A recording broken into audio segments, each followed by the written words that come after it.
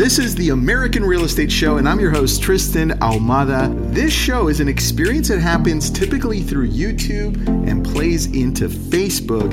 Now it's a podcast. So, this is where you're going to learn what the latest news is about real estate so you stay informed and you can make better decisions, because at the end of the day, the American dream is still alive. Let's go. I don't know if it's a surprise to anybody, but I have this article right now that's saying that investors took up a massive chunk of properties. They actually bought properties during the pandemic and they turned them around and made them short-term rentals, or they did something else with them. And so I want to talk about that. I also want to talk about the housing crash, this housing bubble, because now we're seeing two sides of this, and it's a lot more clear as to what's going to happen if everything continues the way it's at right now. So let's just jump right into this one. And some of you are asking, what am I drinking at the beginning of this?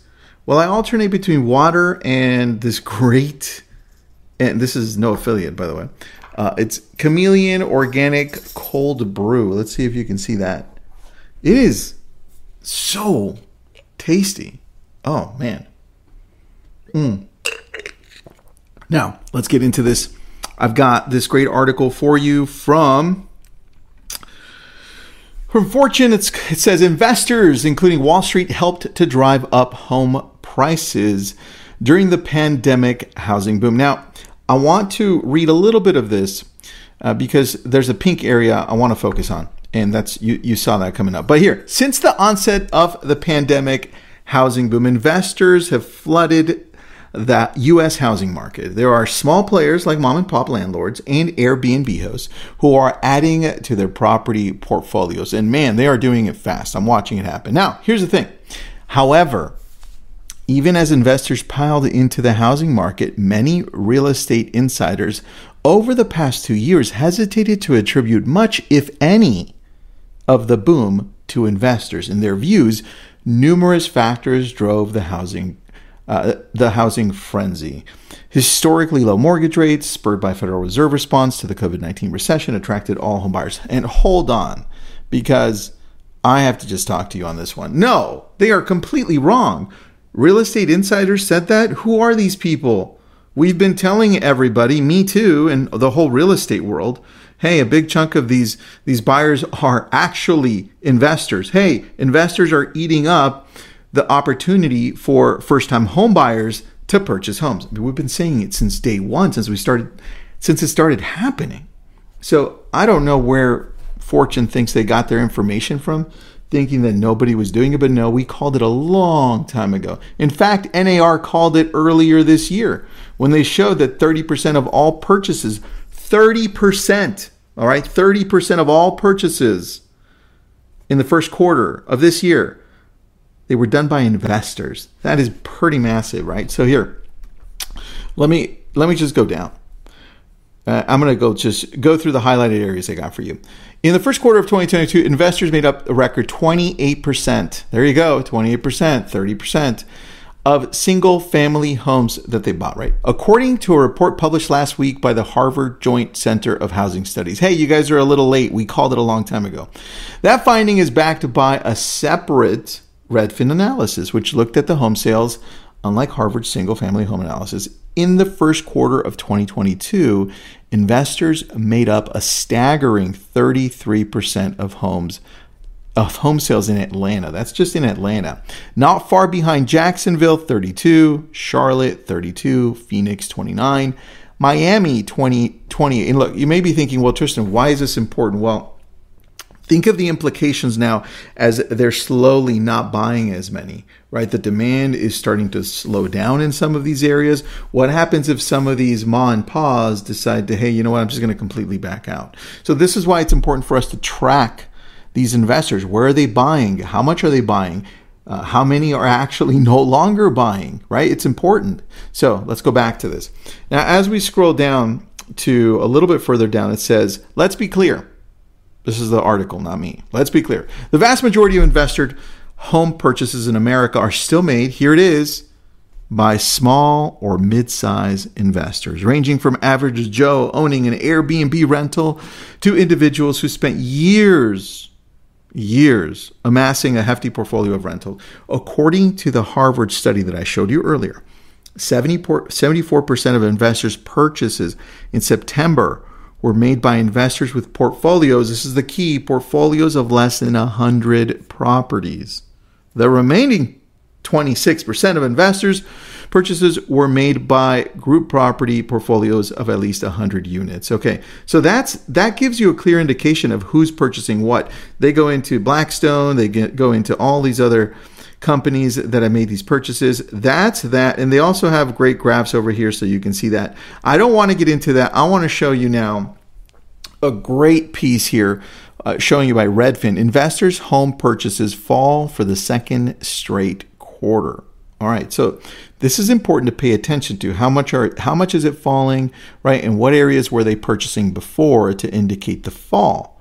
Because if we track this, some of that demand is still being picked up by these first-time home buyers who weren't able to get in. But what happens when it starts waning, right? That's the concern. So this is what I need you to pay attention to, because all of this data, by the way, Redfin data is really good. It's free. You can just go to redfin.com/news and you'll find it.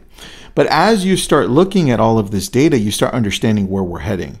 And believe it or not, even with this, because I'm going to go now to Dave Ramsey, because I already used Dave a little bit.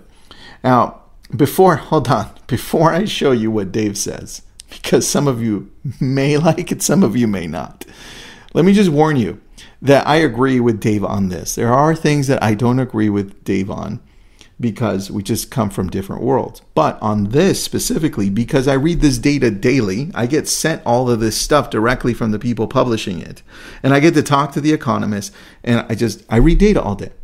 And so I love that Dave straight out says it. Here it is. It says, I'm just going to read you the top portion. It says inflation, recession, high interest rates, high fuel costs, labor market disruptions, including the great resignation, supply chain shortage, bear market, and the hits just keep coming. Scroll down to the bottom there. He says at the bottom, last paragraph, read it with me. When you're operating on fear, fight or flight chemicals flood your brain and your critical thinking skills shut down. Higher thought patterns and analysis are only possible when a perceived threat is lowered. You don't ever make good decisions based on the thinking you do when you're afraid or angry. The news cycles right now will make you both angry and afraid several times a day if you let the drama in. Now, he goes on. I'm just going to read this with you. There's one other piece here. He says, in 2008, demand fell dramatically below supply and housing prices actually went down. We've already been over this data a ton of times on my videos. That was the first time we had seen any substantial sustained housing price drop in almost 100 years. Even then, the prices recovered within a few years. Now, he goes in, it says, bottom line, at the bottom, read it with me. We still have too many buyers chasing too few houses. So for the next 5 years, we will continue to see house prices increase, certainly not crash. Look, that's on the other side of what I'm hearing. I'm hearing a lot of people still, fortunately, a lot of people are saying, hey, it looks like we're getting into a neutral market. I'm like, bingo, that's it. We're heading into a neutral market. There is no crash. There is no bubble. I'm showing you, though, that you need to be paying attention to the investors. If there are less investors, obviously, there's going to be more inventory. So what we're seeing is the inventory now start increasing. And look, if the Fed raises the rate a lot more than they're saying they're going to, and they surprise the mortgage world, then we're going to see interest rates rise, mortgage rates rise more than they thought they were. But check out the mortgage rates today. They dropped. They're under 6. So you have to understand the world that we're in. Just go to the data, see what's happening. Stop listening to these crazy ass YouTubers or social media people that have no understanding of the real estate world. Stick to people that have been doing this for years, who invest, who own a ton of real estate. Pay attention to who you listen to, because it matters. Because then if you don't, You have a couple of people I know just sold a whole bunch of stuff, and they're like, "We're out. We're peace. We're leaving." I'm like, "Why'd you do that?" So, we know it. Market's going to crash. We're just moving out of the state. Actually, we're moving out of the country, and this is just a terrible place. Have you seen the news, Tristan? And I'm like, "Yeah, I have, but I think you may be overreacting." So, look, do me a favor. Take everything that you're seeing, weigh it out, look at the data, and keep on coming back, because I do this almost daily. And I'm always showing you, hey, look, this is reality here. If the market starts turning around and I see that there's a housing crash coming, I'll tell you, I'll be like, hey guys, guess what? It's that time. But right now, we're just heading into a neutral market. Don't freak out. Homes will not sell in 2 weeks, in a month. They'll start selling in normal time, which was what, 3 months? That's what it would take a home to sell years ago. Thanks for tuning in. Any questions you have, feel free to dump them in here. And I will see you again tomorrow. Thanks, everybody.